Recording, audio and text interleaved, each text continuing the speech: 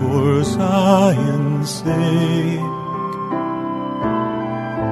I will not keep silent for Zion's sake. I'll not hold my peace. Welcome to For Zion's Sake. Isaiah 62:1 is taken directly out of the Hebrew Scriptures when the prophet Isaiah declared, "For Zion's sake I will not keep silent, and for Jerusalem's sake I will not keep quiet, until her righteousness goes forth like brightness, and her salvation like a torch that is burning." Your hosts for the program are Shelley and June Volk, Jewish believers burdened to see Jew and Gentile become one. Believers strengthened in their faith, and for their Jewish kinsmen to come to the saving knowledge of Jesus as the Messiah, the Son of God. Bless the Lord and welcome to For Zion's Sake. We thank you for joining us. We're the Volks. My name is Shelley. And my name is June. Hi, everyone. It's good to be with you, and we are continuing our study of the book of Esther, the events of which took place about 2,400 years ago in Persia, which is, of course, modern-day Iran. The word God or Lord doesn't even appear in this book, yet through God's sovereignty and providence, He was working behind the scenes, and as we read in Ecclesiastes, the end of a matter is better than the beginning. Also take note of Psalm 103, verse 19. The Lord has established His throne in the heavens, and His sovereignty rules over all. We read in chapter 1 that King Ahasuerus had made a feast showing the riches of his kingdom lasting 180 days, and at the conclusion of those days he had a banquet for the people in Susa, the capital, and he wanted Queen Vashti to come and display her beauty, but she refused, and the king was counseled to give her royal position to another. In chapter 2 we read that a search was made among the people, the young maidens in the land of Persia. Who were all virgins, weren't they? They were all virgins, exactly. And as the Lord would have it, Esther, a young Jewish maiden, was in the land along with her older cousin Mordecai. And he commanded Esther not to reveal the fact that she was Jewish. Esther found favor in the king's heart, and she was chosen to be queen. It says in Proverbs 21:1, "The king's heart is like channels of water in the hand of the Lord. He turns it wherever he wishes." Also in chapter 2 we found that Mordecai overheard two men plotting to kill the king.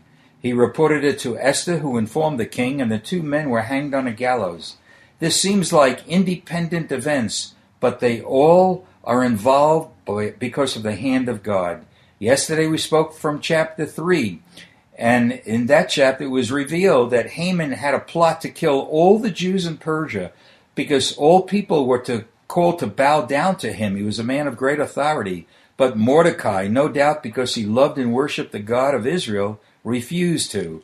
Therefore, an edict was signed by the king and was issued that on the 14th day of Adar, the 12th month in the Hebrew calendar, all Jews in Persia were to be killed. The date was determined by Lot, or Pur, P-U-R, and that's how we get the name Purim, which is the feast that's celebrated. Purim is the plural of Pur. Now we need to remember Proverbs 21:30. There is no wisdom, no insight, no plan that can succeed against the Lord. So today, Junie, before we start chapter 4, what is it? Yes, I just wanted to go to chapter 3, verse 8, because I think it's very important, Shelley.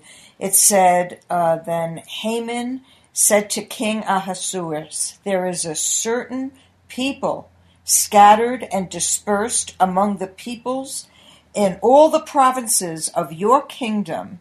Their laws are different from those of all the other peoples, and they do not observe the king's laws, so it is not in the king's interest to let them remain."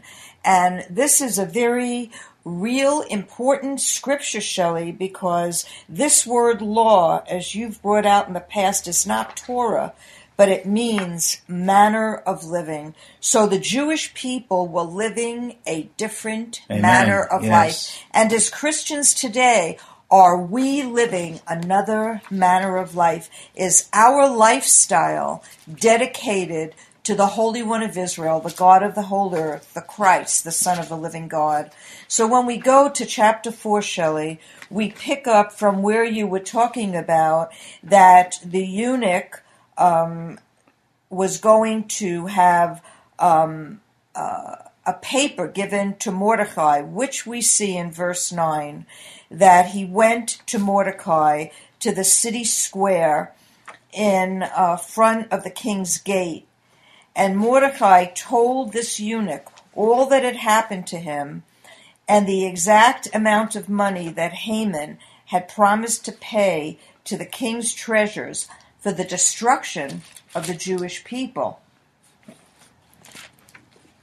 Verse 8, he also gave him a copy of the text of the edict which had been issued in Susa for their destruction, that he might show Esther and inform her and order her to go into the king to implore his favor and to plead with him for her people.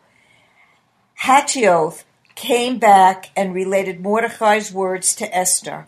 Then Esther spoke to Hatioth and ordered him to reply to Mordecai, "All the king's servants and the people of the king's provinces know that for any man or woman who comes to the king in the inner court who is not summoned, he has but one law, that he would be put to death, unless the king holds out his golden scepter so that he may live.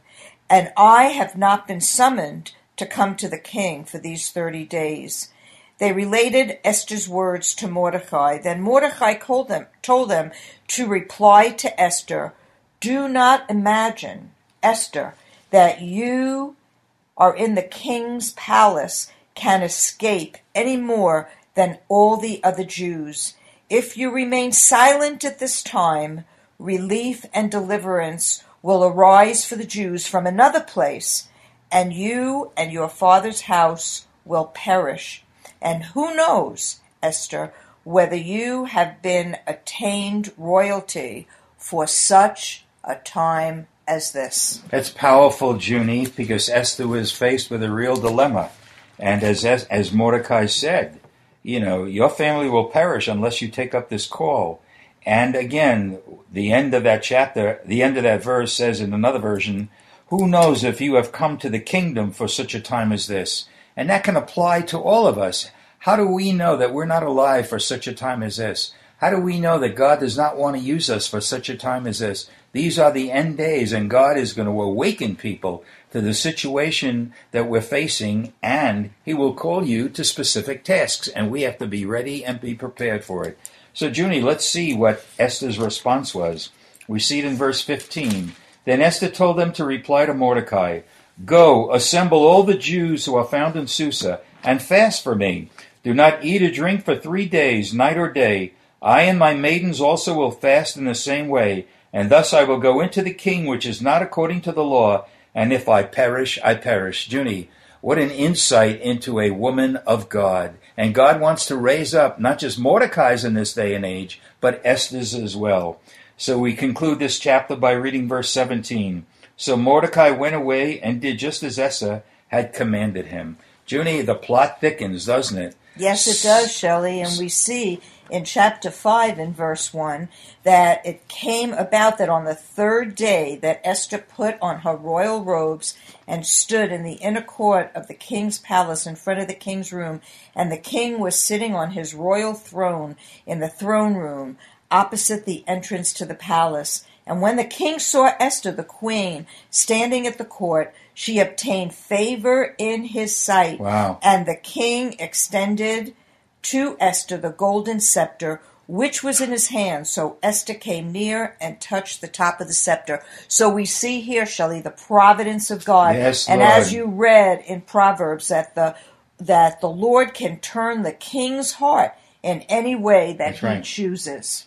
Then, following that, he says, "Then the king said to her, 'What is troubling you, Queen Esther? What is your request? Even to half of the kingdom it will be given to you.' And Esther said, 'If it please the king, may the king and Haman come this day to the banquet that I have prepared for him.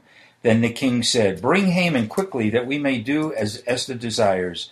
So the king and Haman came to the banquet which Esther had prepared. And as they drank their wine at the banquet, the king said to Esther, "What is your petition? For it shall be granted to you. And what is your request? Even to half of the kingdom it shall be done." So Esther answered and said, "My petition and my request is, if I have found favor in the sight of the king, and if it please the king to grant my petition and do what I request, may the king and Haman come to the banquet which I shall prepare for them, and tomorrow I will do as the king says."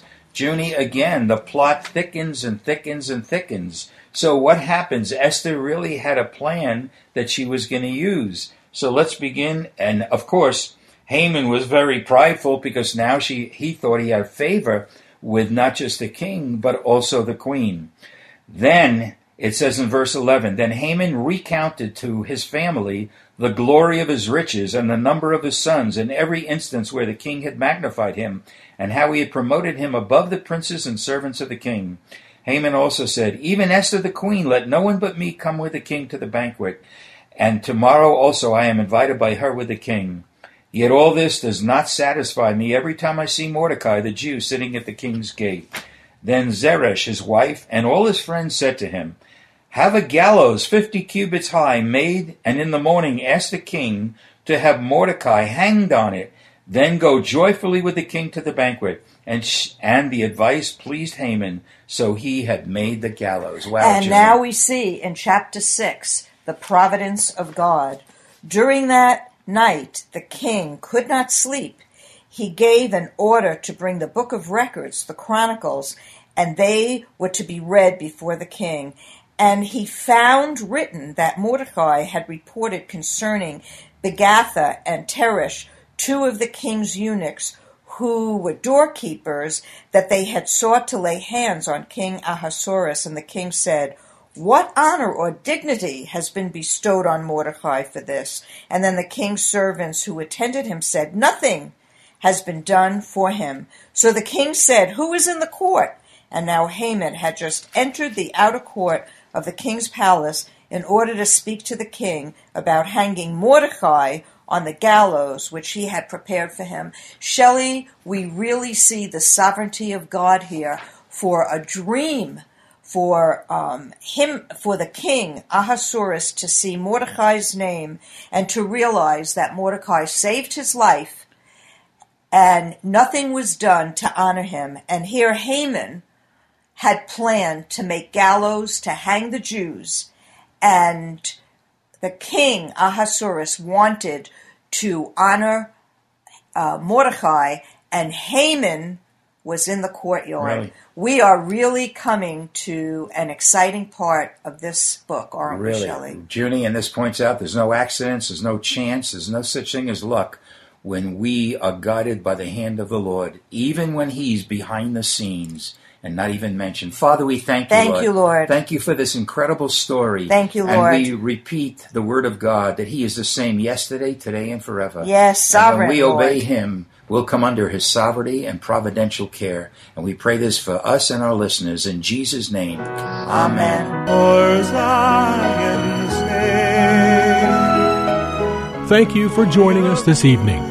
If you would like to get in touch with Shelley and June, you can write to them at P.O. Box 1784, Scottsdale, Arizona 85252.